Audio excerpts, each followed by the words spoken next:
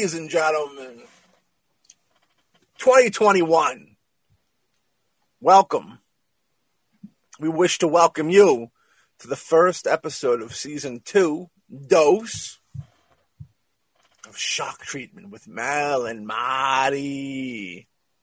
Welcome back, folks. Welcome to 2021, and welcome back. I hope you're not getting withdrawals from not having your treatment over the last month or so. Mad Mel, how you doing over there? I'm doing well, just relaxing and regrouping, I guess you could say. Yeah, 2020 was something to regroup from. Seriously. You know what I mean? How's so far so good with 2021, or what are you thinking? How's it going for you over there? It can't be, it's not bad, so that's a good thing.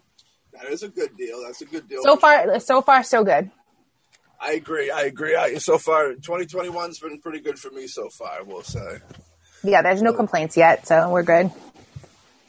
You know, unfortunately, the horror community did take a loss recently, a little under a week ago, I think. I feel like it is at this date.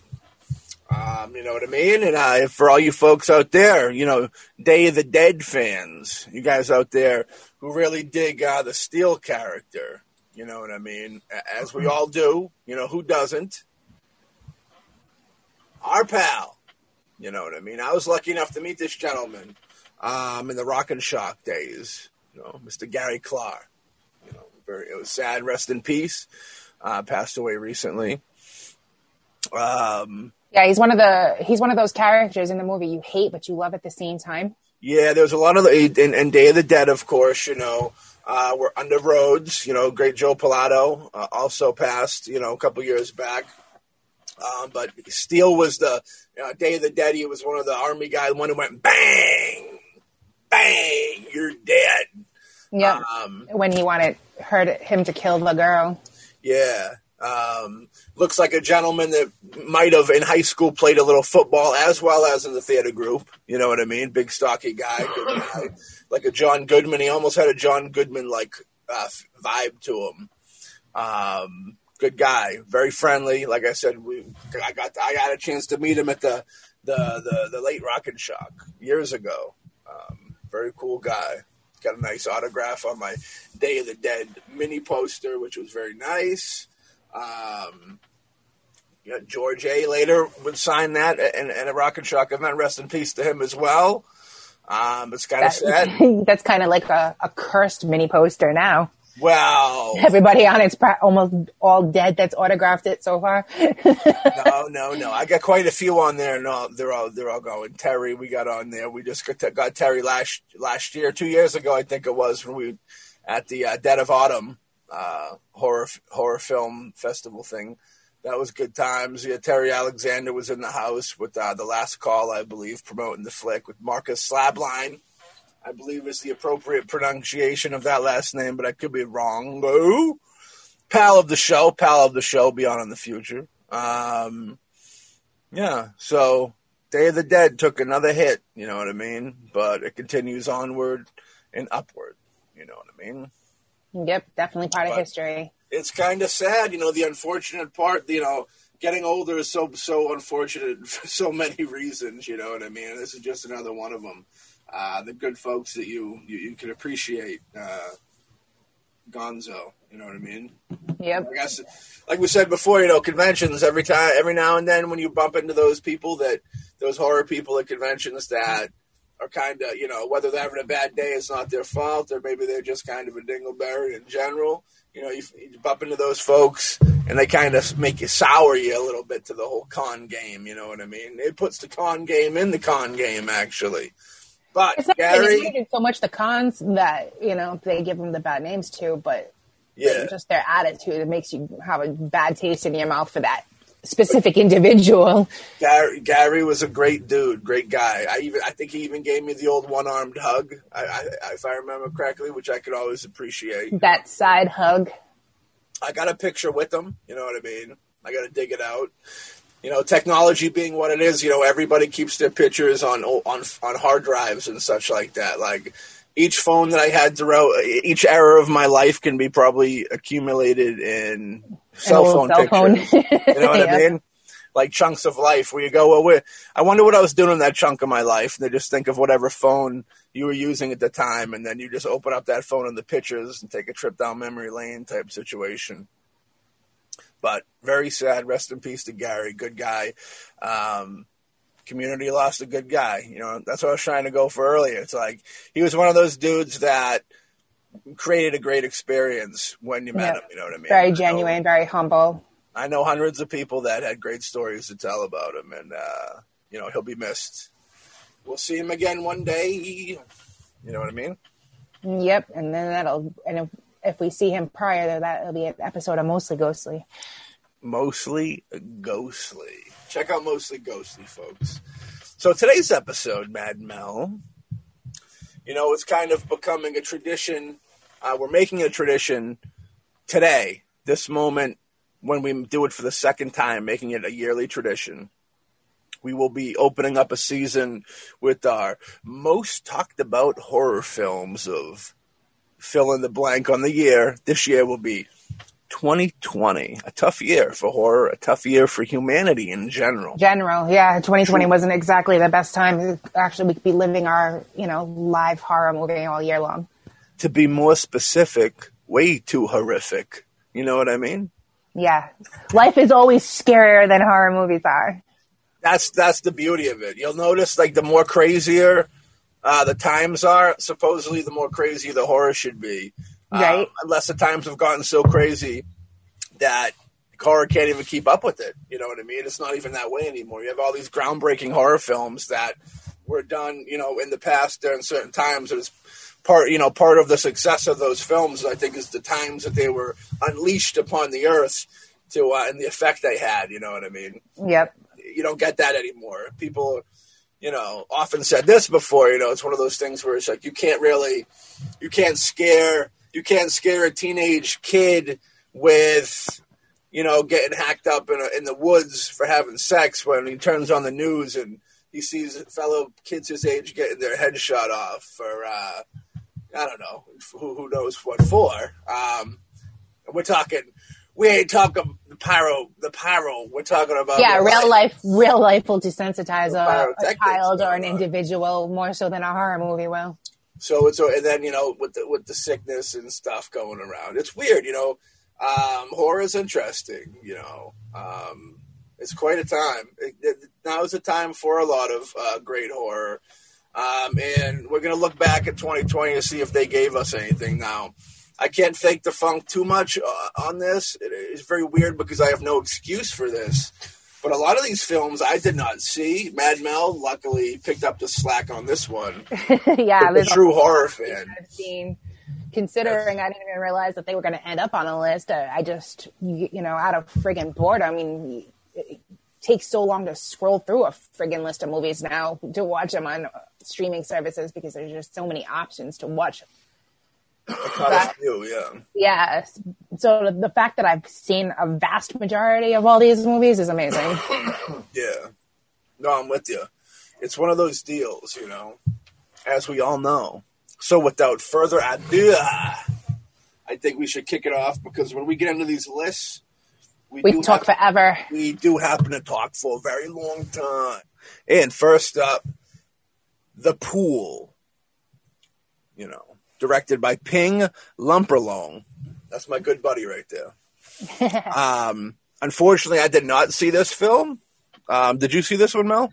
No, this isn't one I saw either.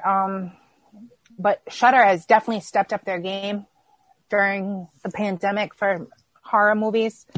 And there's a difference with the Shudder app if you stream it through Amazon Prime or if you actually just get the Shudder app itself. So not all titles are available if you watch Shudder through Prime. I think Shudder has finally made enough money through subscriptions and such that they can acquire some of these really bigger budgeted horror films that are done nicely. I haven't seen The Pool. I took a real rough look at it. It kind of has the vibe that Crawl had a little bit. It almost seems like maybe it was a little Crawl influenced, you know what I mean? The Ramahausen brothers, I believe it is, their local boys wrote Crawl. Alexander Aja. You know what I mean? Yeah. I think Tarantino said it was like his favorite movie of I think that was 19. But yeah, Crawl was a fun movie. You know what I mean? I didn't think it was. I don't know if I'd say it was the best movie of the year or whatever, but it was fun. It was campy fun. Yeah, it wasn't. And then like that was a movie too that like the first time I watched it, I didn't really like it, and then now that I've watched it a couple more times since I initially watched it, it's actually grown on me. It's a great creature feature. Yeah, Crawl's considering how absurd it is, as absurd as it is at times, it's definitely a fun creature feature. Yeah, you got to stretch your imagination. That was the thing. When I talked to people and they were having issues with it, they couldn't stretch their imagination on it a little bit. You got to kind of give it some leeway.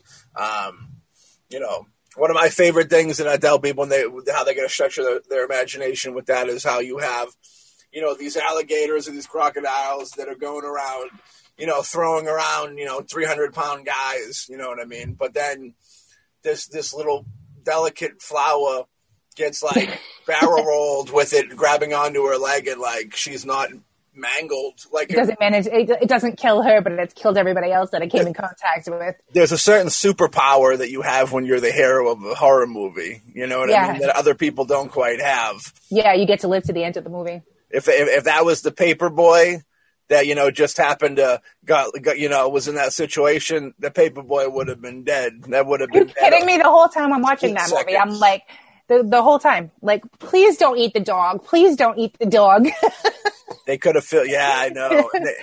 It was not. I liked how it was tension. They built a little like tension with that, which I liked. You know, fun tension. You know what I mean? Like, no, you're not going to kill the dog type deal. I'm like, please don't kill the dog. Let her save her dad. And you know, it's like that was my thing for the whole movie. Like, let her save her dad.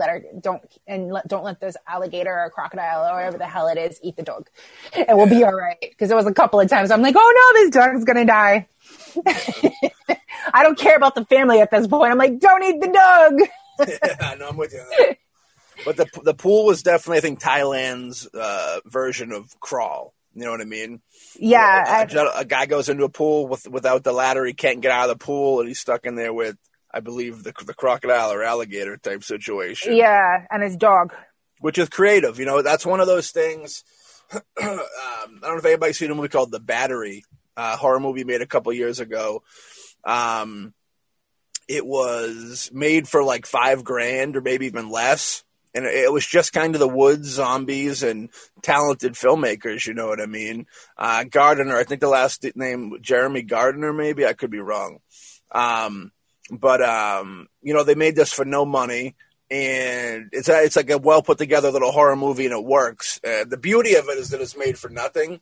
And that's kind of what this sounds like it was. We just to kind of take a creative story and kind of make, you know, that a lot of these successful horror films, that's a huge element to it, is you kind of got to think of what you can use and then creatively, like the hard part is figuring out if you have like an abandoned house, you have that great, you know, set to work on. So yeah, that's the beauty of it. Yeah, you're just going to figure out a creative way that's never been done before. You can keep it fresh, at least on a new twist on an old idea. But like creatively do it with what you have. That's how that's what this sounds like. That was where it was a dude looking at a pool, just like we could shoot a whole movie in this pool. Like, you know what I mean? Get creative, and he could do it. So that's the beauty of horror, because you can think outside the box and, you know, do stuff like that and still keep it entertaining, even if the whole thing is just shot in that one specific location. Yeah, and I said I support foreign films, so although I haven't seen The Pool, I actually look forward to trying to dip into it this year. You know what I mean? And that like I said, Shudder and Prime have definitely stepped up their game in the horror movie. They sure have. Because the majority of the movies that are on this list are either on Prime, Shudder, or Video on Demand, which we all know has been very popular this last year.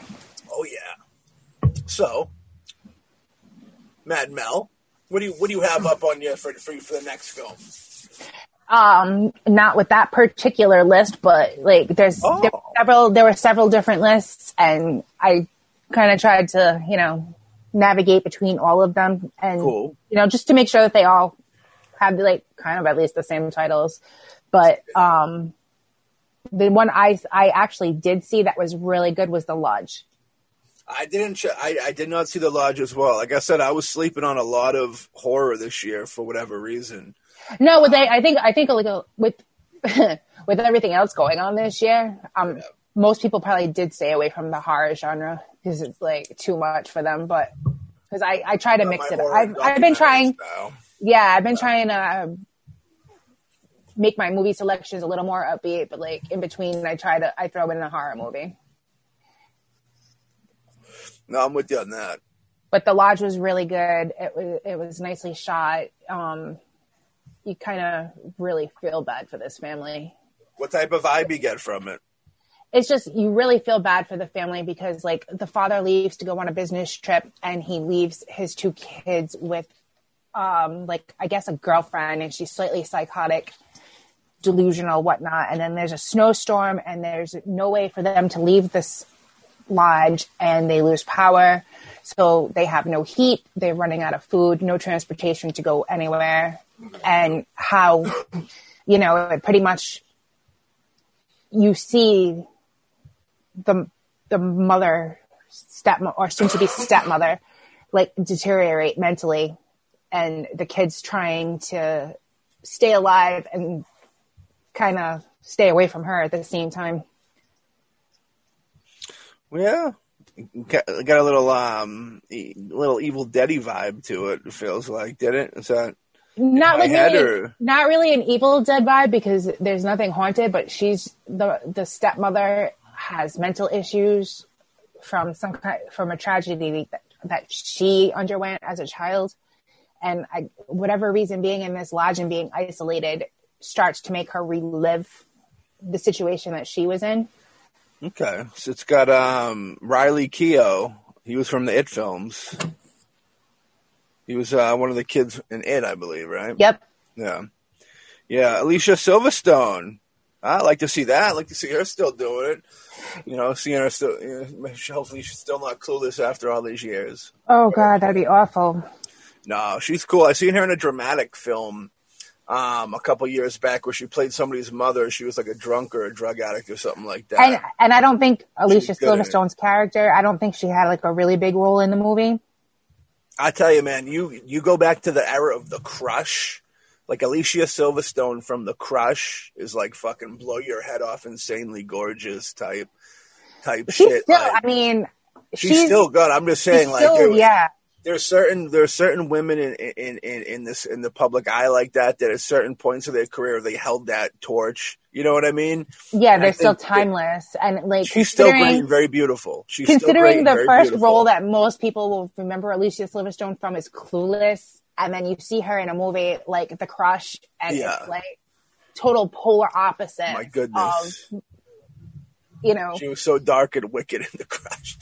Oh God, yeah, and everybody was in love with her from The Crush. My goodness. And even if not in The Crush, she was in all the Aerosmith had a thing for her back in the day. Yep, she was in a couple of their videos, and with Steven Tyler's daughter, Liv. Steven Tyler, me and Steven Tyler got friction. Like Momoa. I seen Steven Tyler in Walmart one day. Have I ever told this story on the treatment? No, I didn't know about this. Was fun. This is a good story. So I was going through the wall. It was Christmas time, and over in the South Shores of Massachusetts, from time to time, there's usual sightings, much like Bigfoot, of Steven Tyler. As a kid, I've always looking like somebody's grandma in the way he's dressing. Exactamundo. Ever since being a kid, I remember always hearing stories of him popping up in all different types of weird places, stories of him, just leaving his yellow Lamborghini running in front of Walmart while he runs in to get last-minute Christmas gifts and stuff. It's usually around the holidays. Walmart's big. Christmas tree shop's a huge one because that's kind of where he lives. Like the whole band kind of lives on the South Shore of different areas. They're kind of like Aerosmith is kind of like the kings of South Shore, really, when you think of it, because they're local boys. They're still here. They never really moved out. And when you really think, I think we've been around it so much, like their music. I was a fan as a kid growing up, but being around it so much, you don't really kind of think of when you look as an outsider in the world, like Aerosmith is huge when you think of some of those hits. You know what I mean? Yeah, that's like seeing a member of Aerosmith on the South Shore it's not a big deal because it's like Rhode Island being Rhode Island. We have our James Woods sightings at Walmart. So as much as I love James Woods, I'd have to say Aerosmith has a bigger influence in the world. Yeah. Yeah. That's what I mean by like a global influence. You know what I mean? But so, they're kind of folklore around here. You know, you see them come and go, you hear stories and such. So anyways, it was Christmas time and I was going into Wally World and, I was exiting, I was coming out, I was leaving, and I seen this old lady like come into the doorway, and behind her was this guy with the bright red and green beard, where like the sides were red and the goatee part was like green. And I remember like he caught my eye, and I was like, very interesting, because when you see something like that, it catches your eye. It's out of the norm, you know what I mean? So I didn't even pay attention to the old lady that was with him. So, I'm looking at him, and I start to realize, I go, oh, that's not no fucking old lady. That's Steven Tyler. I said, oh, shit. No shit. So I turn around and I backtrack because I passed him by this time. And I'm going back up towards like the movie and DVD section, which is usually always at the back of Walmart. So like I'm cruising up there, and like I'm getting close to him, and there's like a group of like girls around him. There's like all these girls around him freaking out, and their boyfriends close by, like silently freaking out. And I remember walking up to him, and I was going to be a cool customer and just give him like the nod, like the what's up. Yeah. And at that point, if he was like, hey, like friendly, I got the friendly vibe, then I would have stopped and been like, yo, you know what I mean? And try and get a picture, probably been a fanboy type shit. But I didn't get that vibe. Instead, I got this dead look, like I was looking into a fucking zombie's eyes, because Mr. Tyler was on the H that evening. He had some heroin in his system that evening. But the dude that I can't really hate on Steven Tyler because he was just too deep into his fun, I guess, to each his own. But the dude that was with him looks at me and he goes, "Keep dreaming." And like I was walking, so like, and I would have started singing. I would have just mind apart because I was like, yeah, like it blew my mind apart a little bit because like, if you're gonna go meet like a celebrity, so to speak, if you're approaching them, I feel like you're kind of thinking about what you're gonna say and you're zoning in on them type deal as you close in on the situation. And the worst part is it's somebody that's with him that made the comment. And I know, and I knew it was gonna be a quick thing, so I was like, all right. This is going to be quick. So like, be prepared. So like, if you get that split second to say what up, you can just say what up real cool, going to be a jag off. And then if an opportunity opens up, take it. So I wasn't even thinking of this fucking other dude. I'm looking at Steven Tyler and like that dude just happened to say it. So like when I was coming across, so like I took my attention off of him, but my feet kept walking and I'm thinking to myself, like, keep dreaming. Like in my head, I was like what's this dude like talking about? And I wish I did like the dream on thing. Went like, dream on, like in his face. I should have grabbed him by the fucking shirt and just like screamed in his face, dream on. But I probably would have got shot. You know what I mean? It would have been kind of epic though, just for you to like come back at him with that. In life, like one of the biggest regrets I have in life is that I didn't just go, dream on. But then, like, those rabid groupies would have attacked me like fucking wolves, probably. Like, if they thought I was going to kill Steven Tyler, they probably literally would have hopped on my, like, fucking from dusk till dawn, like, hopped on my back and, like, bit my neck and shit. Right. Trying to kill me. But, I was that story always affected me in a negative way. But, yeah, to be fair, Steven Tyler wasn't the dingleberry. It was the dude he was with. And the dude, he's somebody. He was like, he was a judge on like one of those like top talent shows on TV. And he's a part of a famous brother family, like musical family with him and his brother. And anybody out there that knows anything about, I guess, that type of music and, the people that, Steven Tyler would be hanging with in the beard and shit. Because I seen the dude on a TV show later in life, and I was like, no shit, huh? But yeah, so that dude was a fucking gigantic piece of shit, I felt. But, you know, as we go along, I tell you, like when we see these celebrities at cons, if they're in a bad mood, they could have just got bad news or tired or whatever. So at the end of the day, the dude who was his handler, who was babysitting Steven Tyler on heroin, probably didn't appreciate the fact that he was fucking babysitting Steven Tyler on heroin. So, like, yeah. And for all I know, and when I thought about it deeper, like looking at my, like, people say I have like a thuggy appearance sometimes. That dude quite possibly thought I was trying to go fucking give Steven Tyler heroin or something in a handshake or something. Like they're trying to keep Steven Tyler off of heroin, and he's like, I gotta go to Walmart to go fucking grocery shopping because he's all that doped up. Go grocery shopping. Right. I gotta go Christmas shopping. And then he plans it with his drug dealer. So his drug dealer approaches like a fan and shakes his hand and hands him a bag of heroin. Maybe multiple bags of heroin. So I don't know where that dude's head was at. So I guess I can't completely say he's a fucking dickhead, but he definitely came off like a dickhead at first glance for that occasion, for sure. If first impressions mean everything, as they often do, he came off as a dickhead. So let's get back into our list. You know what I mean? We'll go into, so The Lodge, I definitely think I want to check out. It's got that psychological aspect that I'm a big fan of, you know what I mean? Yeah, and like I said, it was actually a really good movie. I don't like to go by what other people say about movies, you know, because it's usually something that's going to be hit or miss, whether you're going to like it or not. And, you know, a lot of people actually gave positive reviews about this one. And, you know, so I went into it with, you know, big aspirations of that, you know, please don't let this suck. And it didn't. So, you know, it was well worth the time. Yes, those psychological, more like classier, if you will, more artistic horror that they've been pumping out in the last couple of years, I really appreciate more than kind of your cheesy horror comedy and even gore flicks that they've been pumping out, you know, in the vein of a Hereditary. A lot of all the Ari Aster shit. Yeah, he's amazing. I'm really enjoying his films, and yeah, Jordan Peele's been another one that's been a big one for this that I've been getting more into with the stuff that he's been putting out. I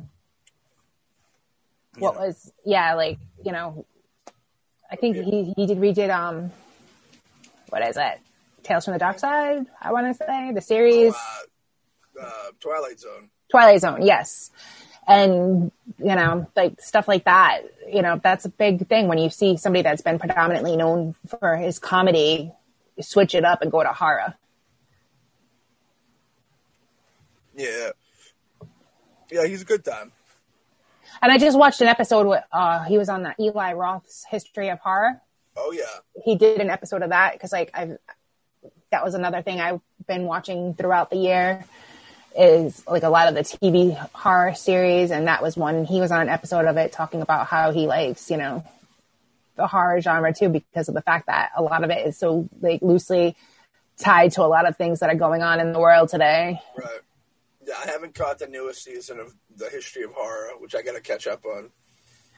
Yeah, I just finished watching what's out so far, so I don't know what it's been good. I don't know what it was about 2020, man. I was not in a horror mood. Well, you know what I mean? Because when real life is much scarier. Yeah, real life has been much scarier. I mean, I've been watching horror. Not so much newer horror, I should say. You know, horror is one of those deals. I got to kind of you got to be in the right mood. I got to be involved some way, and either know the folks to watch it, or actually be so intrigued that I got to watch this. Like that, you know. And even the things that I'm intrigued and say I got to watch, I still don't get around to, which is unfortunate. Yeah. And like another movie too that like a lot of people were talking about that they were excited about was The Craft, the Legacy movie that they did. Yeah. And that movie was pure garbage. Was it garbage? Garbage. Like I watched it once and that was enough for me type of deal. Yeah. everybody was talking about, oh, Fairuza Balk is in it. Fairuza Balk is in it. She's literally in it for 30 seconds in the last 5 minutes of the movie. And there's a Cameo logo at the bottom of the screen the whole time. What the fuck? Yeah, like pretty much, because like a lot of people thought she was going to be in it more because like they were trying to keep it under wraps that there was like 30 seconds of her actually in the film. Yeah, so they had posted a picture at one point with the young girl holding a picture of her, and nowhere in this entire movie does that ever happen. So it was something that was just made to throw fans off because of people were hoping for that tie-in. That's corporation trickery.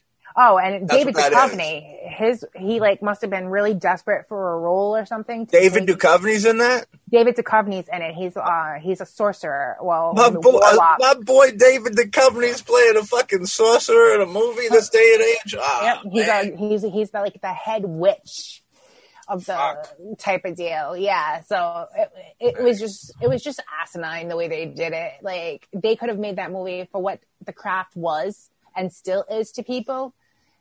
I think a lot of people that are still fans of The Craft, most of them have been highly disappointed with this movie just because of the fact that it really was. It was atrocious. The acting amongst the young ladies that, you know, kind of are the revival of the initial movie. It's like, oh my God, like they're horrible actresses. Like, I mean, granted they're still young, but you know, it's just not a good movie. David Duchovny isn't playing God anymore. David Duchovny is definitely, you know, he's definitely going to want to be called back to space after watching this. Hey, two big references for you folks out there that are fans of Duchovny. You know what I mean? I dig Duchovny. Next up on the list is Becoming, a film called Becoming, directed by Omar Naim, who directed The Final Cut. I've seen The Final Cut. The Final Cut was pretty good. That was a fun movie. You know, I did not see Becoming, but Mad Mel, I believe you've seen Becoming, right? No, actually, I haven't seen this one yet. I've seen it on Prime. Jason Patric is in it, of Lost Boys fame. But it's not one I've seen yet. Now, The Final Cut, no. I don't know if I'm thinking The Final Girl was that, like, this kind of horror comedy where it lampooned the final girl situation. Like there's a couple of, but that's the thing, too. Like, The Final Girl, there's a couple of different versions with The Final Girl. There's the comedy version, and then there's a title of The Final Girl that has another... Abigail Breslin. I remember the cover was like neon yellow and like almost 80s vibe. It had that 80s vibe. Yeah, the final that's the one I seen. That version. Yep, I've seen that one too. That was the whole point of it. It was supposed to be, you know, that can't be fun. Yeah, The Final Cut I'm not familiar with. I mean, I think there's probably like 50 movies with that name. Yeah, I've seen it on I know there's Amazon. I just haven't watched it. Yeah. Yeah, you know, Jason Patric is in it, you know what I mean? Which you have Lost Boy fans out there. We're talking about Schumacher, the passing of Schumacher a little earlier before the mics popped on. But, yeah, you got that. You know, married couple find out that one of them isn't who they think they are. And, you know, the husband is possessed by a demon, you know what I mean? And when you're possessed by a demon, you do terrible bad things. And supposedly the script's clever. That's what they say. But people like to throw that around a lot nowadays, you know. But I don't know. I'd have to look a little deeper into it to get a vibe. But you know, I don't know, man. Let me see. I said the Pool, something that I would watch. Yeah, that Thrillist one. Becoming, I don't know. The vast majority of, like, there's like 75 movies on this list, and of the 75, like, the vast majority of them I've never even heard of, never mind seen until they get into like the top 20 of that list. A lot could be friends of the writer. That we see a lot of that. That happens a lot. But yeah, Become. I don't know. Maybe Becoming. It might. It sounds like something that might. Becoming. Yeah, it sounds like it would be something that would be interesting to watch. It's just finding. Well, not even so much finding the time, just being in the right mood to watch it. Yeah. No, I hear you. That's an Amazon Prime deal. What do you got up? What do you got next up on that list? Like my list is in no particular order. It's just like I was just writing them down. Yeah. Just to keep track of the movies I've watched this year, which is a whole hell of a lot. Right. But one that a lot of people were actually talking about and waiting to come out was Freaky with Vincent D'Onofrio. Yeah, Vincent D'Onofrio. Oh, Vincent D'Onofrio from like Full Metal Jacket? No, not Vincent D'Onofrio. Not him. Vince Vaughn. I enjoy Vince Vaughn. People hate on Vaughn. I like Vince. No, I like him. I think he's a good actor. And Freaky was actually really cute. It was like another version of Freaky Friday with a murder aspect to it. That's cool. So, yeah, if anybody's ever seen Freaky Friday, whether it's the Lindsay Lohan remake or the original Freaky Friday, that's kind of what this was. It was just, this Freaky was just that. But instead of switching bodies with her mother, she switches bodies with Vince Vaughn, whose character is a serial killer. I can appreciate that. Yeah, so it was cute. It wasn't anything that was like super. It was just, fun. It was fun. They got what they went for. They wanted it to be fun. They wanted it to be light. And it was like, nobody gets killed. Like, it's not like your usual slasher flick or whatever. Yeah. It's just fun horror. I'm surprised there was never like a Freaky movie where it was the mother and the daughter exchanged bodies and the daughter was like a stripper or a prostitute, like some crazy wild fucking sex rom. Yeah, like, what was it? Back in the 80s, there was like Vice Versa with Judge Reinhold, and there was Vice Versa. And then there was another one with Dudley Moore and Kirk Cameron. I think it was where they. I love Judge Reinhold. No, yeah.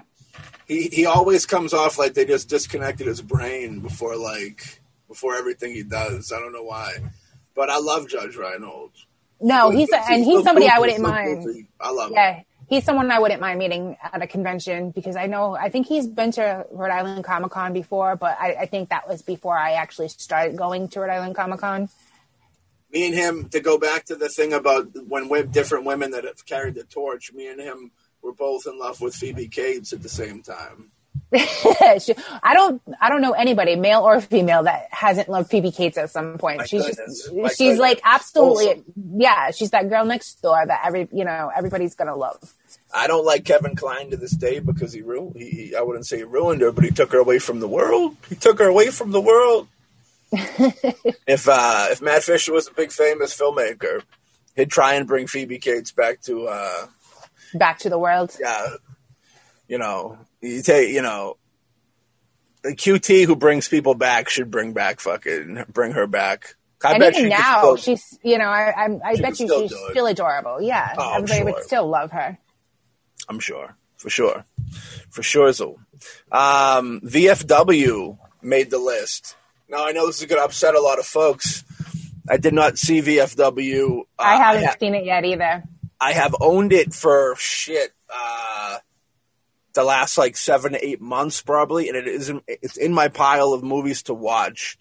And I am looking forward to seeing it. Joe Begos directed it. I'm a fan of Almost Human, Bliss. I'm a fan of his work. I think he was a local dude that kind of moved away and did his thing. Yeah, it's been in my queue for movies to watch forever. And again, it's just like with movies, you have to be in the right mood to watch specific movies, and I just haven't been in the mood for that yet. Yeah, he's like Robert Eggers, who did The Witch and The Lighthouse, where I think they were local dudes that like moved away to go to school and then came back and made a film locally. And then, now they're in a different plateau, which is good. They're right on the cusp, I feel, of almost like a mainstream thing in like an underground. They're like at the peak. I almost feel like they're at the peak of the underground, so to speak, where all it would really take is like one certain successful film, and it would kind of put them into the next category, so to speak. Yeah. But Begos is a dude who's there, and I appreciate his film. He's kind of a madman as a person, which I appreciate too. Within like how like even the level that he's at is still kind of political and shit like that. You know what I mean? You got to kind of be careful with what you do. And he's kind of like he's kind of loose cannon-y, which I appreciate. You know what I mean? But like I said, I haven't seen VFW yet, but I definitely am looking forward to seeing him because I like his his earlier films. I shouldn't say older. I mean, I don't think they can be any more than 5 years old, Almost Human. Probably like 3 or 4 years old, his first film, I think. But yeah, VFW is a film I definitely want to check out eventually.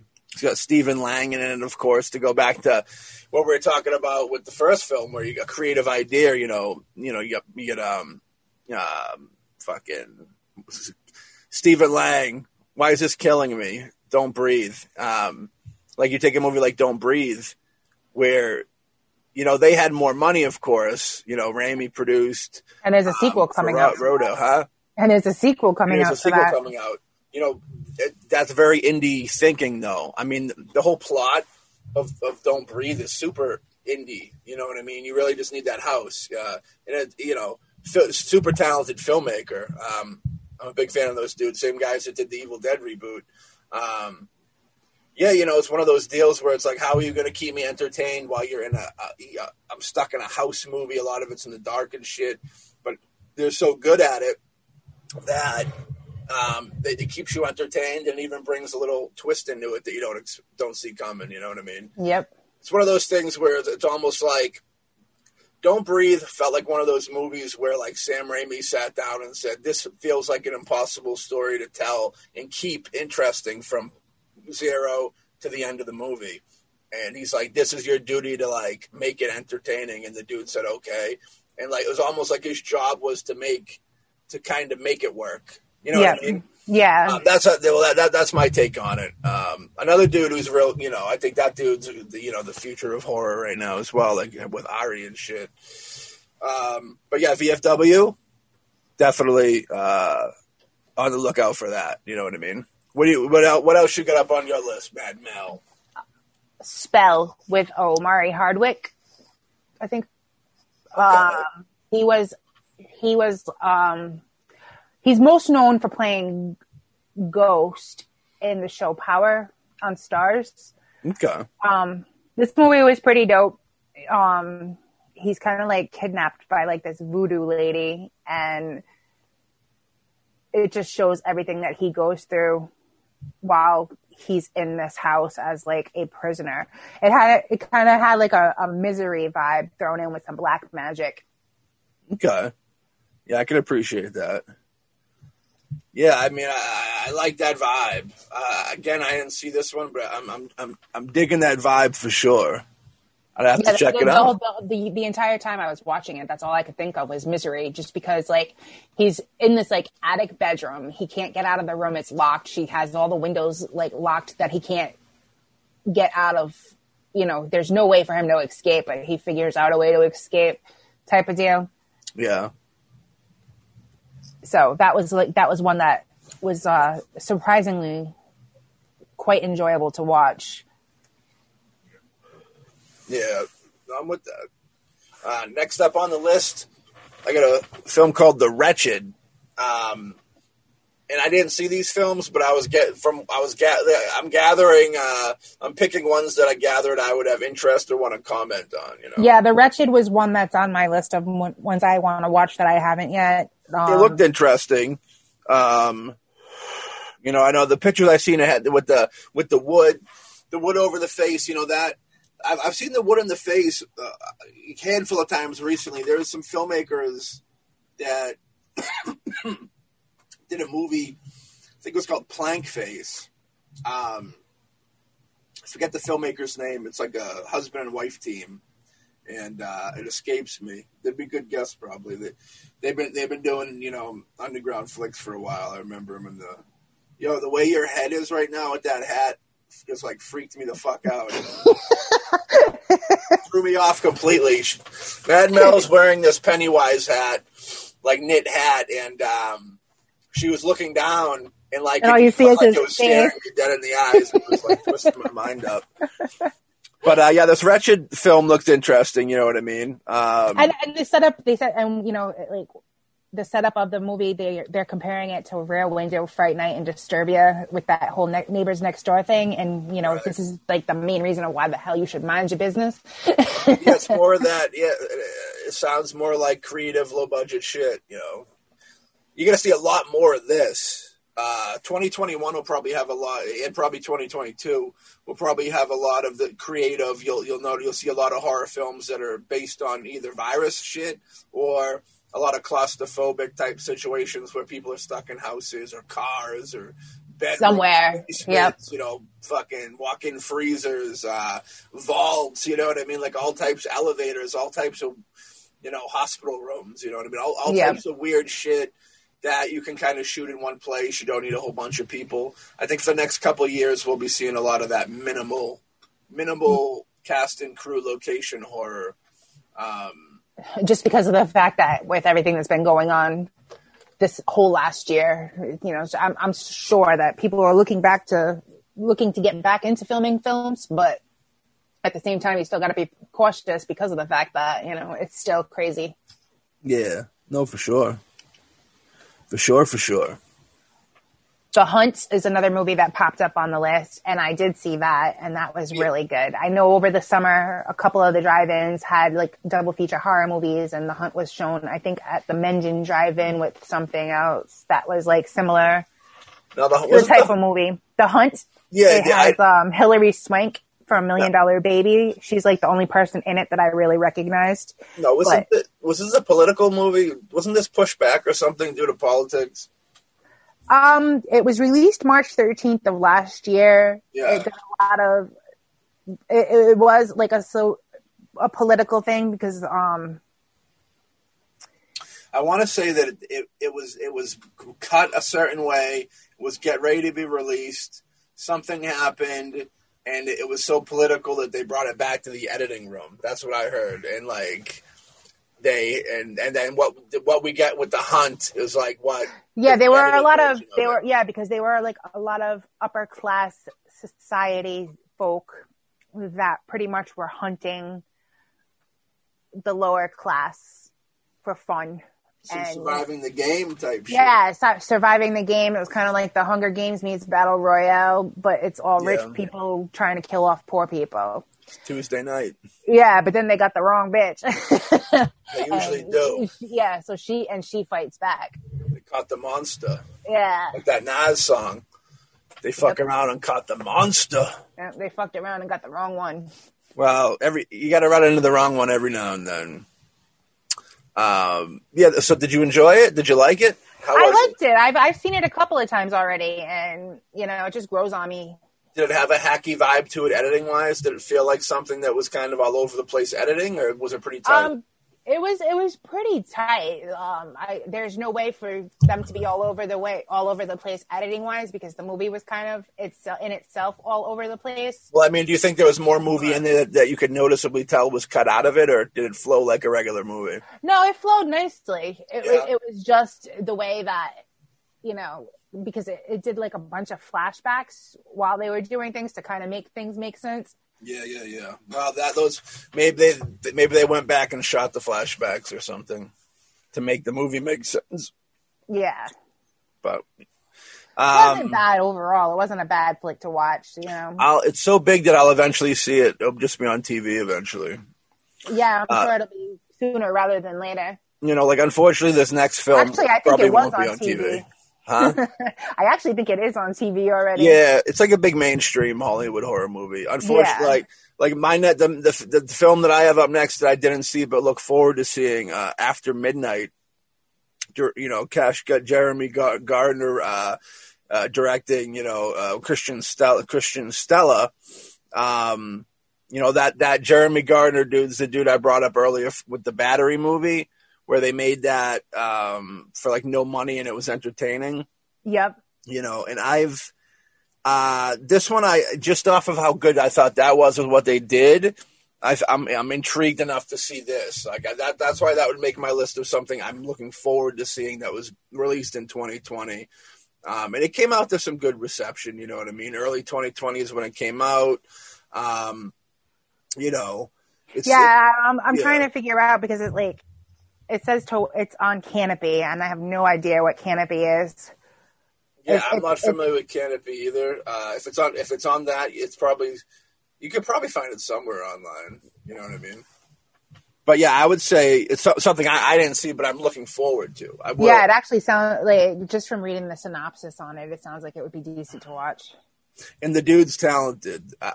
I don't know if I'm pretty sure that there was a co-director and co-writer on the Battery film. Christian Stella.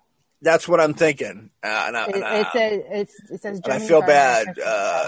I feel bad that I don't know for sure, but because I know, you know, with teams like that, you want to give appropriate credit to both. You know what I mean? And I think it probably is. And the Battery was so good, like I said, that I look forward to seeing this. They're kind of like a cool team, you know, to keep an eye out for. Yep. What you got up next on that big old list of 2020 horror film? We Summon the Darkness with Alexandra Daddario, Johnny Knoxville, Amy Forsyth, and Maddie Hassan or something like that. It's directed by Mark Mayers from My Friend Dahmer. Okay, yeah. I wanted to check out My Friend Dahmer, actually. And this is available on Netflix. It's a fun movie just because I have a girl crush on Alexandra Daddario, so I'll pretty much watch anything that has her in it. Yeah. But like these three young girls go out to this concert and then they meet this group of guys. So it turns out that then there's they go back to this mansion, and you at first think they're breaking into the mansion, and then it turns out that it's actually it's one of the girls' like father's house, who's like this big televangelist type guy, and they, you know, yeah, it ends up being like a cult type movie with lots of blood. Lots of blood spilled by the end of the movie. It was fun. It's good. Johnny Knoxville playing like a priest type, or, you know, a televangelist is hysterical in its own way. That's good for him, yeah. Yeah. So, or even just to be in a horror movie, because, you know, even if it's a horror comedy type. I always appreciate Knoxville, you know what I mean? And he's a dude that I feel like could do anything. I could see him pop up in dramatic films, horror movies, comedies. You know, I could see him really doing anything. Yeah, I think he's a lot more talented than he tends to let on. Yeah. Yeah, no, I'm with you on that. I'm with you on that for shizzle. The next film, another Joe Begos film that came out. I guess he's been killing it this year, knocking it out of the fucking park. Bliss, right? Haven't seen it, but I just want to see it. You know what I mean? You know, it's a movie about a kind of street drug that kind of, you know, fucks people up. I don't want to go too crazy, you know, make people into bloodthirsty maniacs and shit, and you know how that would go. Yep. You know, Joe's films are usually pretty like they got like a, you know, fast-paced edginess to them, you know what I mean? Almost human at times, but I think the other films probably have more of a steady, fast-paced, you know, intensity to them, which is good. A lot of gore, you know, a lot of fanfare that I think fans dig, you know.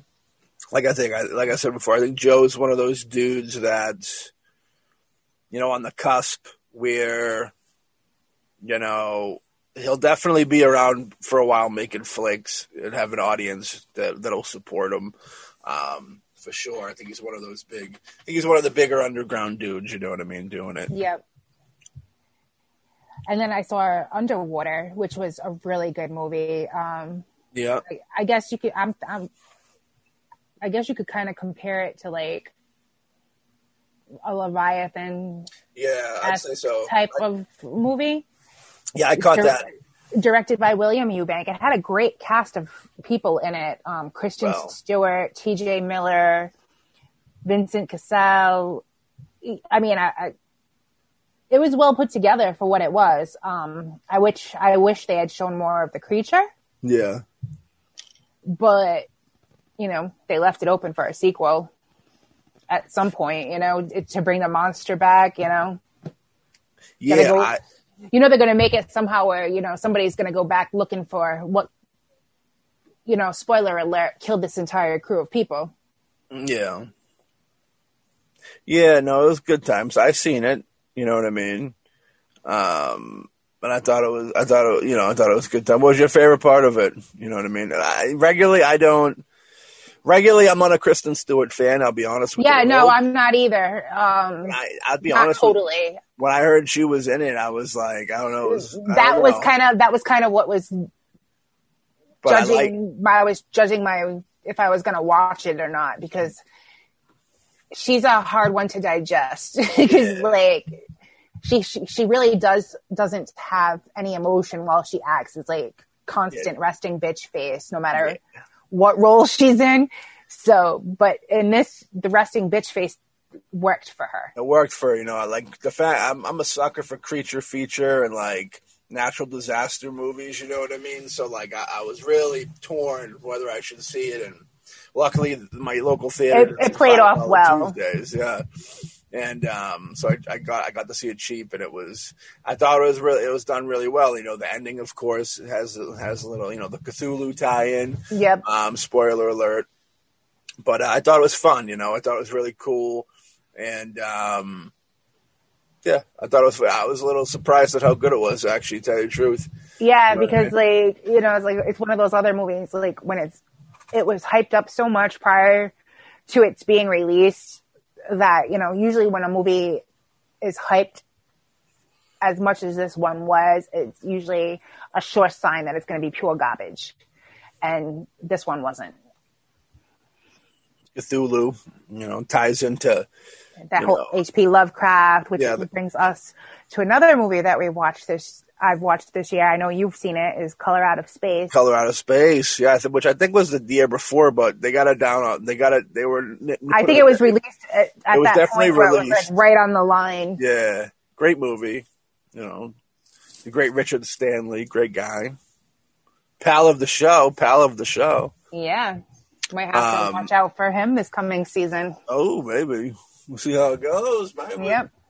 Maybe a little Richard Stanley peppered in. Awesome. We'll see. We'll see what we can do for the folks, for the patients out there. But yeah, Color Out of Space was a great flick. I know we talked about that. I've watched it several times, and with each viewing of this movie, I love it more and more. It's just done so well, and like it's really a mesmerizing movie, as fucked up as it is. Yeah, for sure. Very entertaining, a lot of style, you know what I mean?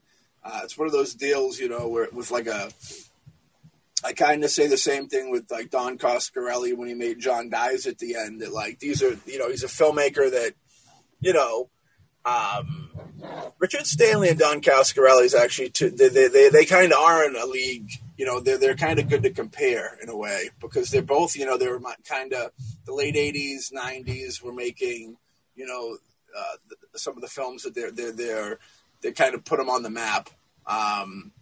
But like they make a movie nowadays and it's not dated. Usually you'll watch a movie, you know, I don't want to throw directors' names out there, but there's some directors from the past that have made movies that I love, that have made movies more recently, and they look very dated and stuff. You know what I mean? Almost like it's like you're watching a movie from it's like a time warp, taking you back to their original. Which is weird because the fans claim that's what they want, but then those films they deliver what the fan wants. Like those films are treated even worse than remakes when they're released. You know what I mean? But fans claim that's what they want. Yep. But yeah, those two dudes, you know, their modern films are very with the times and fast paced, and you know the editing's all there and stuff. And over the last year, I've definitely become like a bigger fan of H.P. Lovecraft. So for sure, he's a local boy. Yeah, he's a local boy for me too. So I've been doing a lot of research into him, and you know, trying to read up more on like his books and whatnot, because some of the books like I read as a kid, and you know, it's one of those deals where you put it aside until it gets thrown back in your face again. Yeah. You know, because like growing up, I used to love to read like Edgar Allan Poe and H.P. Lovecraft and, you know, L. Ron Hubbard type stuff. And you get older and your taste in things change. So it was they were all shelved for a while, and you know, the last year, right back on the H.P. Lovecraft kick. H.P. Lovecraft's the man.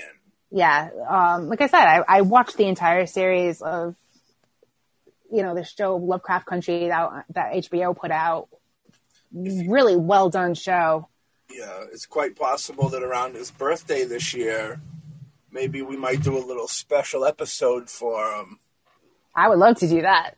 That'd be a dope ass. Maybe we might talk about some, you know, some of our favorite Lovecraftian adapted films or something. And it's amazing how many films of his were adapted. Well, like how many of his books were adapted into films, I should say. I wonder what Stephen King... I'd love to hear Stephen King's opinion of him, and I'm sure it's all good things, but we got to get Stephen King on the show. That'd be legendary. That would be awesome. Or his son, even now that his son's... Joe Hill? Hell yeah. I just read Heart-Shaped Box, recommended by James Lamond. It was a good time. I'm looking to read more Joe Hill. Yeah, I watched the show he did he did a show that was out on HBO as well, The Outsider. Lock and Key or something. He did that Lock and Key one too, I think, or something like that. I haven't seen that one yet, but The Outsider was actually a really good show too, and I think that's kind of loosely based on an H.P. Lovecraft thing too. Yeah, I got HBO, the HBO Max now, so I'm gonna watch The Outsider. Yeah, that's what I've been doing. That's how I got finally caught up on like Lovecraft Country and finally watched it. The Lovecraft Country is one of the things I want to dip into too, which is, you know, a 2020 show that was a big deal. And horror. I've never seen it, but I know you like it. There's one that just started too that looks really good. That's on there. That 30 Coins from. Yeah. That looks really good. I started watching it the other day, and like I'm really bad with the fact that I'll put something on and I don't usually sit and watch everything. It's more background noise while I'm doing something else. Mm-hmm. So I put that on. I put 30 Coins on, and then I realized it had all subtitles because it's in like Spanish. So I'm like, oh, so this is what I'm going to actually have to watch so that I know what the hell is going on. Yeah. I'm currently watching Heaven's Gate, The Cult of Cults, which I support. That one I haven't seen. I think it's new. I think it popped up in the last week or so. It's a little like a mini-series doc on, you know, the Heaven's Gate ordeal of the mid-90s for anybody out there. For any, I wonder what our audience is. I feel like it's older folks a little bit, but for any teenagers out there,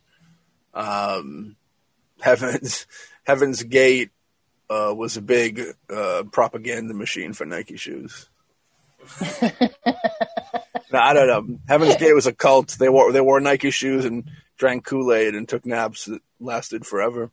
Yeah, because of drinking the Kool-Aid. They thought they were going to be jumping on a comet that was passing by the Earth, and they believed in like an alien god. You know, some of those cult things are so interesting. You know what I mean? You know, the places they go. And the things they believe is very interesting.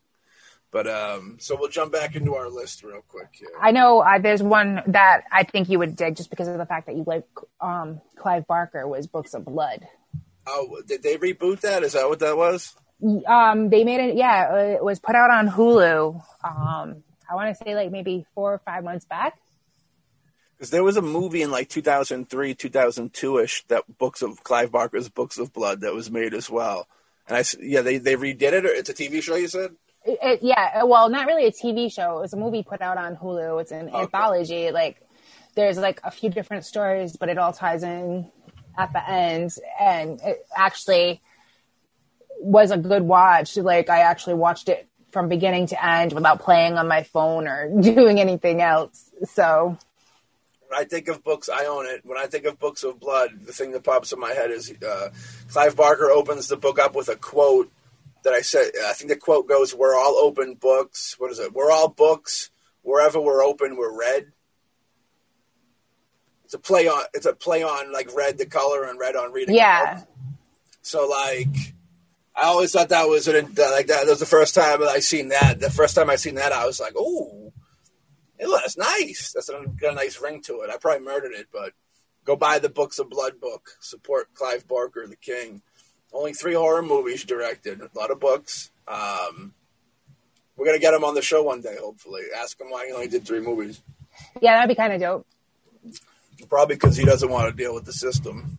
I still want to go to that convention that he's going to be at in New Jersey. Maybe we'll set it up. Maybe we'll go in. We'll cruise in. We'll have a good time. We'll quarantine for 15 days. Oh, it's only 7 now. Maybe by then it'll be 5.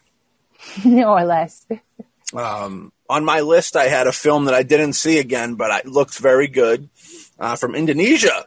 You know, I like to support the foreign horror. I usually think foreign horror is usually slightly better than American horror. I feel like they're a little made at home in America, but I feel like I really like what other countries do with it because you can see the influence, but they have their own swing on things. And the great part too is their ratings system is different over there, so they get away with shit that we can't get away with here. That's true. I mean, it's different cultures have different beliefs and things. You know what I mean? Yep. Yeah, so whatever vibes with their beliefs is okay. Whatever doesn't is not so okay. You know what I mean? But this one from director Timo Tjahjanto, director of The Night Comes for Us, which is another great name. This one is called May the Devil Take You Too. The imagery that I've seen with this is phenomenal looking, horrifying, makes me want to watch it and be scared. They really tap it. Some of those foreign films, I think, tap a little deeper. I don't know how they do it, but I feel like they can tap a little deeper into some of the obscure, vibes, like weird feels, you know what I mean? I don't know if it's a cultural thing or what it is, but they usually kind of hit home pretty heavy with it. Yeah, you just have to be, with the foreign films, you just have to be one of those people that doesn't mind subtitles, because that's what's going to usually happen when you watch a foreign film, is it's going to be subtitles galore. Yeah, I mean, this is kind of an Evil Deadish vibe. You know what I mean? There's a girl that's, she's got to battle off with some demons, some ravenous demons, after she's abducted by a gang of desperate orphans. Now, right away, I'll tell you right now, in American cinema, you are not going to see demon orphans. That's too dark for American cinema. You know what I mean?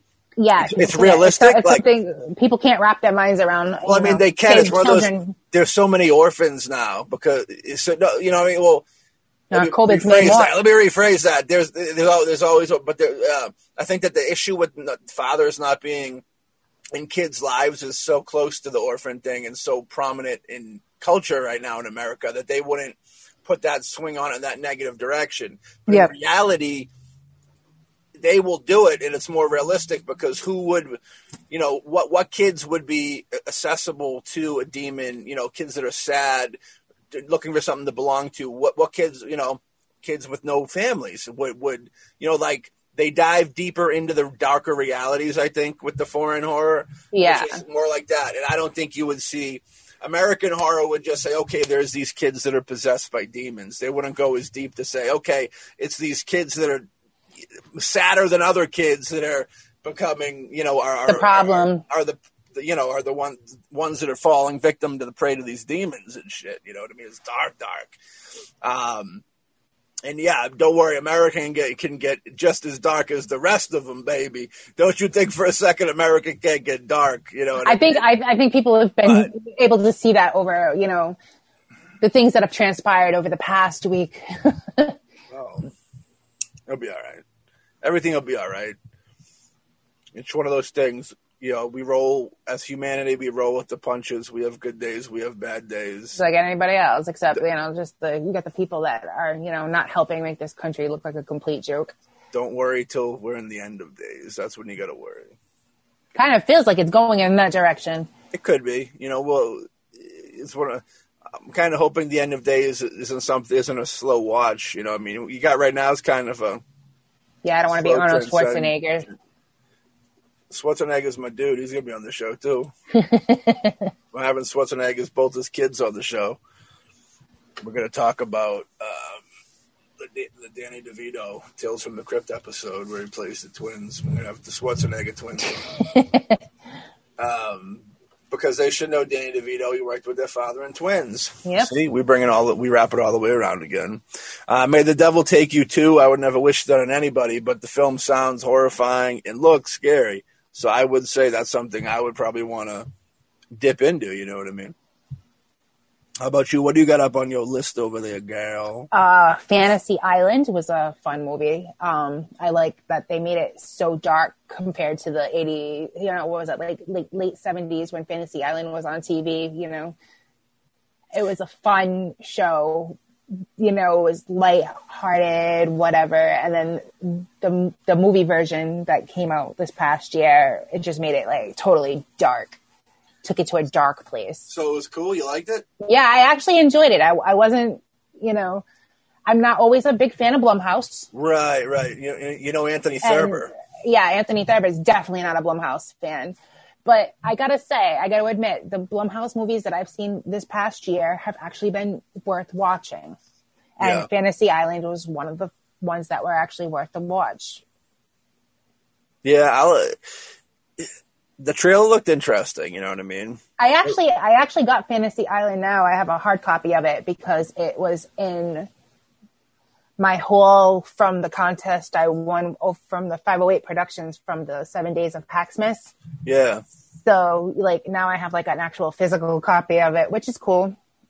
Yeah, I don't know, but the Bloom, like we said before, definitely. Blumhouse is definitely a hit or miss with their horror movies. They've become a little more political than I'd like them to be in the last couple of years, and I understand they have to go that way because they are kind of the almost forefront company making horror in the mainstream, so to speak. Yep. Even though A24 is better and does the same deal, they're more artistic horror movie. Like A24, I feel like that company's not afraid. Not afraid to make a movie about demons possessing kids in an orphanage, you know what I mean? Or throwing people off of cliffs. Yeah, but Blumhouse wouldn't be down with that, Yeah. Thurber don't get down with the Bloom. He says, fuck the Bloom. He wants to put the Bloom in a tomb, he says. He's finished. He's done with them. He's done with them. I know that Black Christmas reboot really fucking hurt them because a lot of people were over that. Yeah, that movie's garbage. I actually watched it. I've watched it a couple of times. Just to give it the benefit of the doubt. And, I hated it even more the second time around than I did the first. Yeah. Yeah, a lot of people were shitting on that. And that's kind of where the whole, part of the whole political deal, I guess it was like. I mean, it was kind of, they had already remade Black Christmas in, what was it, 2006 or 7? Yeah. And that one wasn't that bad. That one wasn't. That was decent. So you're figuring all right, if you're going to restylize a movie, make it worth the watch or make it better than the already made reboot of it. Yeah. And it was complete garbage. And it's sad because it's a great movie to have such a horrible remake made of it. Yeah. People had said it sucked, and I'm like, oh well, I'm gonna watch it anyways, so that at least that way when I say it sucks, I can say it with pure feelings of hatred, and yeah, it sucked. I hear you. I'm with you. We got a movie called Sea Fever on the list, which sounds very interesting. I feel like it's cabin fever in a boat. There's supposedly some parasite that's coming to get them, but I'm gonna go ahead and say the whole things that are going on in her head and not real. Yeah, probably. That's my take on that one. Come Play is a movie I saw. Not really that memorable of a movie. Yeah. To be honest, and I actually paid attention to it, and it came out within the past year. The little boy is seeing things. Okay. Very, very common thing. Yeah, imaginary friend type deal that, That's kind of cool. Come Play about an evil imaginary friend called Come Play. I can appreciate the setup of that movie already, at least. Yeah, it's just the follow through. The follow through wasn't that good. Yeah. Yeah, a lot of the times the setup's great because all they care about is getting that green light. So all they really care, the main thing is the setup, and then, it is what it is after the fact. But it's one of those deals, you know what I mean? We got this movie called Don't Listen, Spanish. It's on Netflix. Angel Gomez Hernandez. I think there's a couple dealing with a tragedy.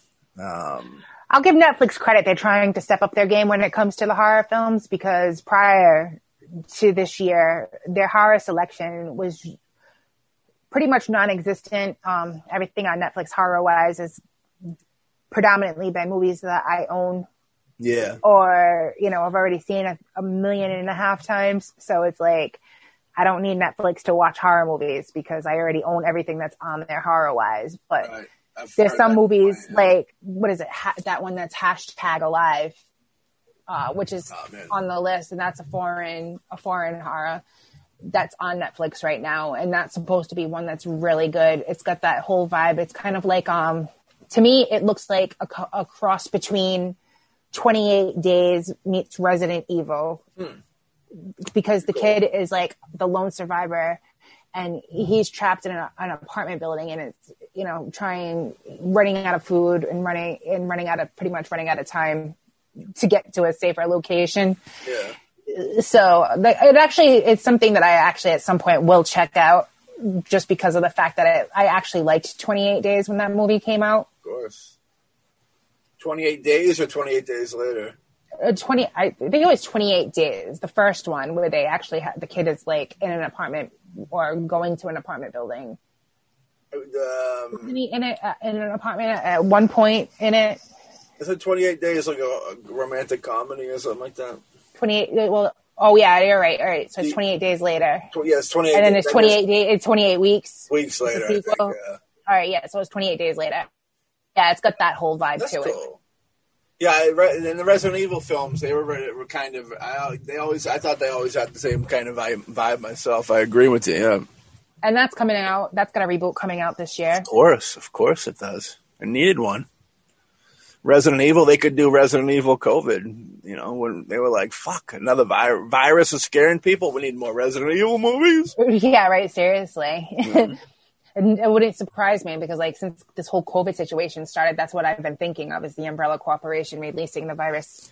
Yeah, it's true. Next up on my list, Come to Daddy, the Elijah Wood vehicle, you know what I mean? Starring Elijah Wood. Stephen McHattie's in there, I believe, and Garfield Wilson. And I really, really like Elijah Wood in horror movies. Elijah Wood's kind of killing it in horror. I guess he's always been a horror fan. I guess his production company is responsible for like Color Out of Space, Mandy, a lot of cool shit that's been popping off lately. So, Maniac he was in. It's cool. He's kind of killing it, I'd say, as a producer in horror right now, because it seems like he's almost going around and. Yeah, he's like perfect for it. Yeah, he's forming these it's kind of ideal because he's forming these cool as a producer. He's forming these cool projects with filmmakers, and getting them the appropriate money to make, the film they need to make. And he's like, in certain cases, he's acting in them, so it's good for him. Like in this situation with Come to Daddy, and it was like a really weird out there kind of horror film. What you would expect from Aunt Timpson there. I haven't seen this one yet, so that's on my need to view list. I won't spoil anything, but it's definitely a good watch. And I was surprised when I found out that it was directed by the dude that did The Greasy Strangler, because The Greasy Strangler, a movie that I did stumble into in 2020, and is worth every little bit of praise that it gets. It deserves, because it was great. It's such a flip from that movie. This movie, Come to Daddy, was such a flip to that, which I've often said before how much I appreciate filmmakers that can kind of almost reinvent themselves, if you will, with new genres. And, like you could watch Come to Daddy and Greasy Strangler back to back, and I don't think you would be able to tell it was the same filmmaker. which is awesome too, which because is kind of cool because it's a style. He knows that there's, you know, I can appreciate when you can tell, and I can appreciate when you can't, because, you know, there's styles and vibes and, you know, trademarks and such. But I didn't find out that dude directed it till after it. So if I rewatched it with knowing that he directed it, I'm sure I could probably find some tie-ins. You know what I mean? Yeah. It has that quirky, you know, the parts that have comedy to it has that kind of quirky comedy with it. But yeah, like I said, I think it was you know, I really liked Come to Daddy, and it was one of the films that I was able to actually catch. And that was on Amazon Prime. That's why I could catch that, because I was sick. I remember just looking for something to watch one night, and I said, all right, I seen promo for this. Let's check it out, dude. And I was pleasantly surprised. So check it out if you haven't seen it. Mad Mel, which you haven't seen it. Which I haven't, so I hope that'll probably be on that's now on my list of movies to watch. Yeah. Yeah, you'll dig it. Having a list is easier because, you know, it beats, you know, just going through every movie that's on a streaming site for like an hour before we finally decide on watching something. Yeah. Yeah, definitely. I think you'll dig that. I know a movie that I have watched and we've talked about on this show, and I even won a contest for it, was The Special from Harrison Smith that did. Oh yeah. Death House, that, and show friend Sarah French is in this, and yes. that was a good flick. I don't know, have you been able to catch it yet? I haven't been able to catch it, but I do want to see it. I know you gave it gigantic praise on. Yeah, I actually really enjoyed it just because it was something different. Yeah, well, yeah, cool. It took that whole Jimmy Fallon dick in a box. Oh shit. Thing to a whole new level. Damn. Wow, I'm intrigued now. Oh yeah, you definitely need to see it. It's definitely worth a watch just because of that whole angle. They said when Jimmy Fallon dies, he'll be a dick in a box. Next up, I have Anything for Jackson, which I haven't seen, but it seemed very interesting. I was interested by the plot of it. You know, a pregnant woman's abducted by a crazy older couple that are trying to like resurrect their dead kid. You know what I mean? Yeah, there's been other movies that are kind of similar on that front that I've heard of, made up in the past. Kind of has like Rosemary's Baby type vibe to it too. Yeah, this had kind of like a culty vibe to it, which I could appreciate. Right with you on that Rosemary's Baby. Like, it had that. I kind of appreciate those films. So, like, when I was going through them, I said to myself, you know, this is probably a movie that I'd get down with. You know what I mean? Yep, for sure. I mean, of movies I've actually watched this year, I've pretty much named all of them. And then there's just so many more to watch that I haven't checked out yet. It's like, where to start now? Yeah. No, I support that. I dig it. It's one of those dealios, you know. Did you see Yummy at all? I haven't, and it seems like it would be something that I would be interested in watching. And the fact that it's on Shudder, it's easily accessible enough to check out. Yeah, Yummy looked like a lot of fun. You know what I mean? I'd have to deep into it a little bit, but it looked like a fun ride. It looked like a fun frolic. Yeah, Love and Monsters is another one that's been talked about. That seems like it might be something that is good. Michael Rooker's in it, who is a friend. Oh, the great Michael Rooker. Yeah, a friend of this show. Fan of DJ Stan the Man. Yeah. Oh, my. So that could be interesting. There's some movies that ended up being on this list that just going by the name, you wouldn't think it'd be a horror movie. Sputnik being one of them. Interesting. Yeah, that one's streaming on Hulu. That Sputnik one sounded cool too. I don't know if you dove into that. From Igor Avermenko. Russian cosmonaut returns home after a mysterious disaster occurs. Seems like he's brought back a little stowaway with him. It's, you know, typical story that's been kind of like Alien type movie. But yeah, I love that creature feature deal, though. You know, I'm a sucker for creature features. And there's not a lot of them, so when one comes around, it's like, oh yeah, we definitely need to watch it, just because of the fact that it is a creature feature. Yeah, for shizzle. For show. For show, for show. You know what I mean? And even like, I got rid of Hulu because like, I don't really watch it. And now it's like Hulu is stepping up their game with their horror movies too. Yeah. The Mortuary Collection is a horror anthology that has had a lot of people talking about it. I started watching it, but didn't end up finish watching it. And that's another one that's supposed to be good. So anyone that loves Creepshow, VHS, or, you know, those types of movies. Yeah. You will like this. Clancy Brown is your like Crypt Keeper style host while watching. Oh, really? So, you know, there's reasons to watch it if you like any of those things mentioned. Yeah, Clancy Brown's I can't really give any more information than that because I kind of fell asleep while I was watching this because we started watching it at a bad time of night. Yeah. Well, you know how it goes. You don't want to get too crazy. Clancy Brown will protect you. If you say Clancy Brown's name 3 times in the dark, he'll come protect you. Gretel and Hansel came out on January 31st of last year. It's really beautiful to look at, but other than that, it's boring as shit. Yeah, I mean, I love that story. Like, the Hansel and Gretel story is one of my favorite stories from childhood.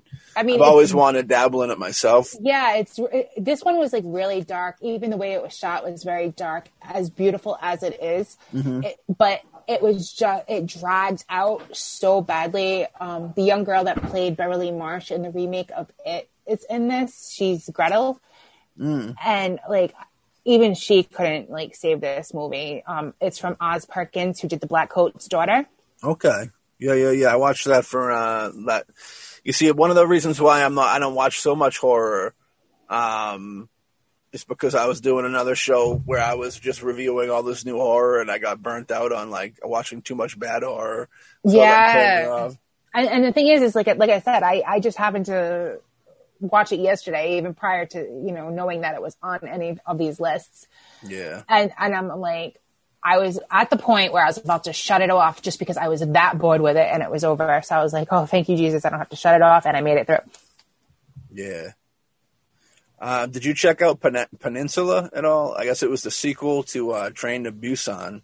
I haven't even seen Train to Busan yet. Train to Busan was good times. Yeah. I've heard mixed reviews on it and I just haven't had the ambition level to sit and watch it and, decide for myself. But I have to, if I'm going to watch Peninsula, I definitely have to watch Train to Busan if that's the case. Yeah, I didn't see the sequel, but it's a zombie movie, so you might not exactly have to see the first one. But yeah, I'd rather, just because of the fact that Train to Busan was mentioned, might as well watch it and get it out of the way. No, I hear you. I hear you on that. Did you say you seen Relic or no? I started watching it and I shut it off. Was it as boring as it looks? Yes. Okay. Just wondering. I was just wondering, The Dark and the Wicked is one that has been talked about a lot. That's on theaters, video on demand right now. It came out at the beginning of November. Yeah. And this sounds like something I want to watch. Kind of sounds like the synopsis is even almost sounds like The Lodge. And, two estranged siblings gather at their parents' isolated home to say goodbye to their father. And there's something more sinister. I like that. It's compared to Relic and Amulet. It's a powerful story of fear of losing your parents. And then it says it's starkly personal and undeniably powerful. Interesting. That is very interesting. That Kindred, there was a movie called Kindred that looked interesting. I'm still in the air about Antebellum. Antebellum, huh? Well, I like Janelle Monáe. I think she's a fantastic singer. Yeah. But I don't know how I feel about her being in like a horror movie type movie. Right. No, I hear you on that. Certain people can do it, certain people can't. You know, when you get a singer, usually they're put in there not because of a talent in acting, but because that they've acquired so many pop fans that they feel like those pop fans will buy tickets. You know what I mean, to the movie. Yep. So like that's what So it could be somebody that couldn't even remember what their name is, starring in a Hollywood film. Yep. I want to see Possessor Uncut. It's from Brandon Cronenberg. I kind of want to. If he's any relationship to Brandon Cronenberg is Cronenberg's son. Okay, that's David what I was just going to Cronenberg's ask son. you. For that Possessor movie, whatever it is. Yep. Yeah, that was on the list too. I heard people saying that it was good. It says it's visually intense and harshly violent. Yeah, but I also know that when you're somebody's son, critics are very nice to you. Just because if they think you're the future, or if they think that they can meet your dad or something, you know, like I'll know. Cronenberg. This isn't me hating. This isn't me hating being a filmmaker, but you'll definitely notice that you'll see certain people that have that. You know, they get a little. Maybe they got to meet these, you know, people writing the article somewhere when they were, you know, with their father or through their father or something. But they usually know them. So it's either a situation where they've met them before or they want to be cool with them, and they'll give them. Yeah, it says this is his sophomore effort, but I've never seen. I watched Antiviral.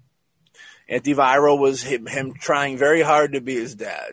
All right, and I'm not trying to hate on the dude. And I do want to see the Possessor movie or whatever it's called, because I have been hearing good things.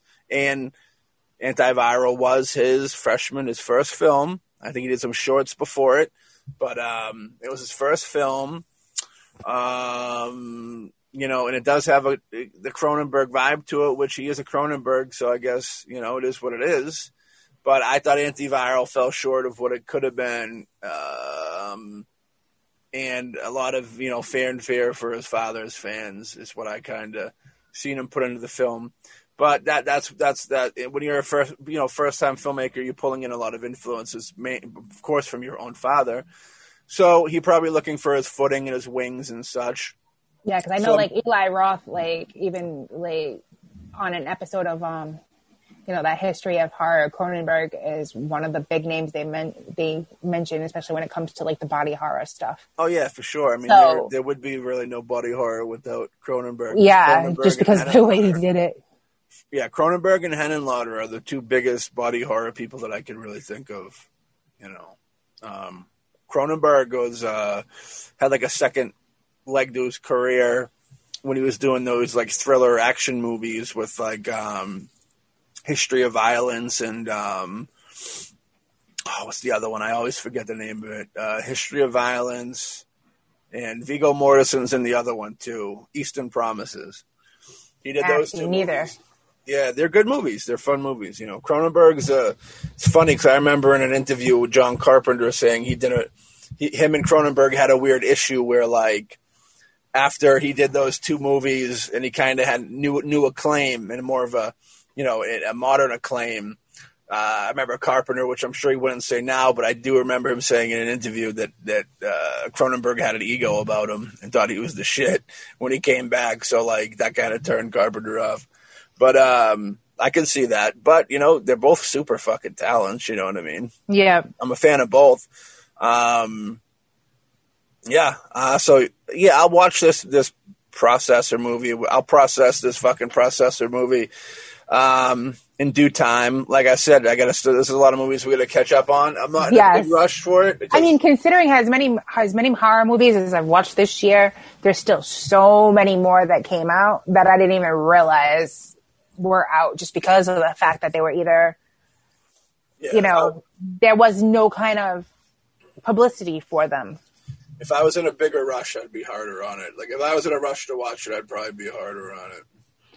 Promising Young Woman is another one that I've heard a lot of talk about. It's got Jennifer Coolidge and Clancy Brown is in it. It's from Emerald Fennell. Clancy's killing it this year. It's about an angry young woman who tries to course for revenge against the men who wronged her years earlier. It sounds like it's got that whole I spit on your grave type premise to it. So I'm kind of interested in seeing this one. I've heard good things about it. So we shall see. Yeah. There's a film called The Deeper You Dig that I wanted to check out, directed by John Adams and Toby Poser. It was just another one of those weird psychological thriller-ish, make the most of your money type indie films. So that caught my radar a little bit. That was a 2020 film. I figured. Yeah, a lot of movies really, I think, that have been on these lists of horror movies for the year 2020 went under the radar because of the fact that, there hasn't been any options of really going to theaters to see it. And, a lot of people, you're stuck at home, you're streaming, most people have been streaming The Mandalorian. So I'm one of them, but I still got my share of horror, and there's just so many more that sound interesting that I need to jump on the bandwagon and watch. Yeah. And then there's the ones that, it's like, I'm going to probably skip this one forever and watch it 20 years from now and be like, oh, I remember when this supposedly came out. Yeah, there was a movie called Spontaneous that seemed interesting about high school students that just, I guess, spontaneously combusted for no reason. That could be fun. I think it has the vibe of almost like a battle royale Saw-ish type vibe ideal. I haven't seen it, but it was a dark comedy too. So did you say that you've seen that Amulet movie? Because I remember seeing the poster for it everywhere. I've seen the poster for it everywhere. It keeps popping up every time. It's like it's telling me to watch it, but I haven't watched it yet. It's getting the push. Yeah. Yeah, because every time I go to one of my streaming sites, it'll pop up on there, and then I'm like, because of the streaming sites that they're on, probably because it's supposedly a movie that's still in theater or whatever, or video on demand. Yeah. So, I've seen it coming across everything, and it's like, every time I'm thinking of trying to find something to watch, it pops up. It's telling me you need to watch this, but I'm afraid of being disappointed. Well, I know it's one of those deals, but you gotta just step out into the cold. Yeah. Again, though, it's one of those movies too, where if I'm not in the right state of mind or mood to watch it. No, I know. I'm with you. I'm with you. That's usually why, if I'm not in the right mood to watch a movie, the first time I watched Crawl, I think that's, I wasn't with it because I have a bad habit of watching a lot of these movies after working a 12-hour shift and, come home to unwind to it and either fall asleep or, start doing other things while I'm watching it. Yeah. So I lose interest quickly. Yeah. But the list has been great other than that. Did you see The Wolf of Snow Hollow at all?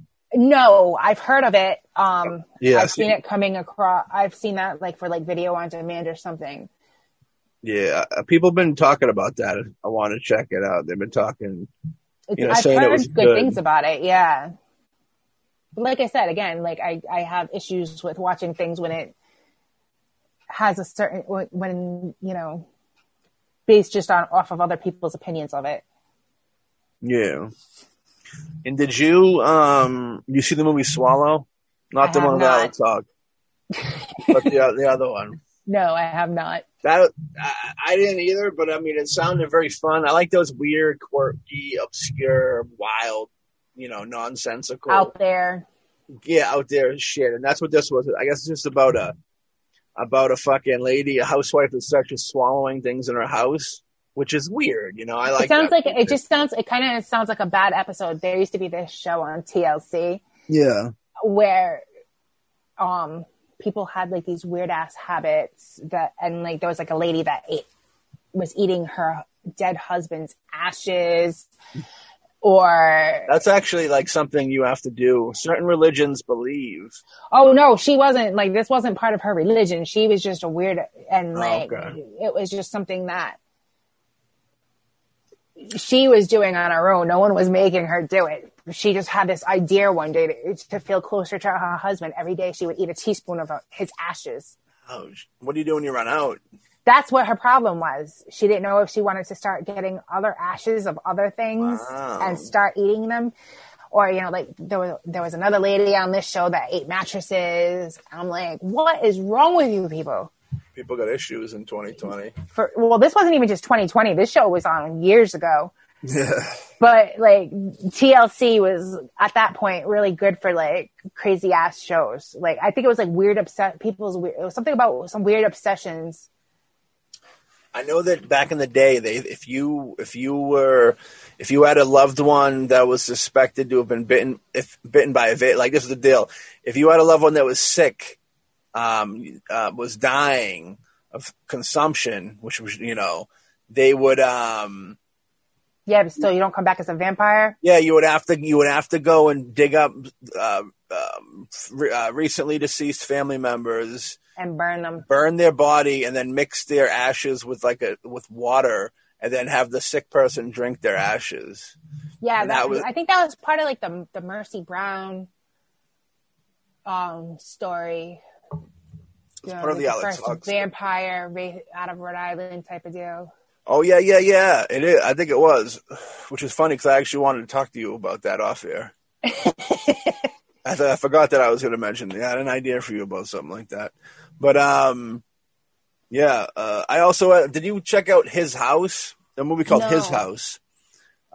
Sudanese. Like I said, there's a lot of movies on a lot of these lists that I've never heard of because they didn't get the promotion that they needed to make them stick out from the ones that are constantly being thrown in your face to watch. Yeah. Well, those are going to be these ones that weren't promoted, it'll be the ones that you're like, wow, if this had just had that push, yeah, it would have been so much better for the movie. Yeah. Did you see that movie, The Platform? I know Alex was telling me that was good. No, I haven't seen that yet. And that's one I actually do have on my list of movies to watch just because it looked interesting. He was swearing up and down by that movie. Yeah, I know The Invisible Man you've seen. You liked it. I have it. And I actually, that's another one that came in my bundle from the movies that I won from the 508 for their 7 Days of Hacksmith contest. Oh, really? That was cool. Yeah, that was actually a pretty dope movie. I was impressed. I went into it having low expectations, and it actually was pretty decent. I like how they modernized the story. Yeah, I think Lee Wannell did a good project, good deal with it. I think he's from like the Saw. He worked on some of the Saw films or The Conjuring. He's connected to James Wan, if I remember correctly. Yeah, and the girl that has the lead in that, she was in Us. Okay. From Jordan Peele. She was actually in Girl Interrupted when that came out. I believe she was Polly. She used to be Drew Barrymore's stand-in. Really? No. Looks like it. She looks like it. That would be the deal.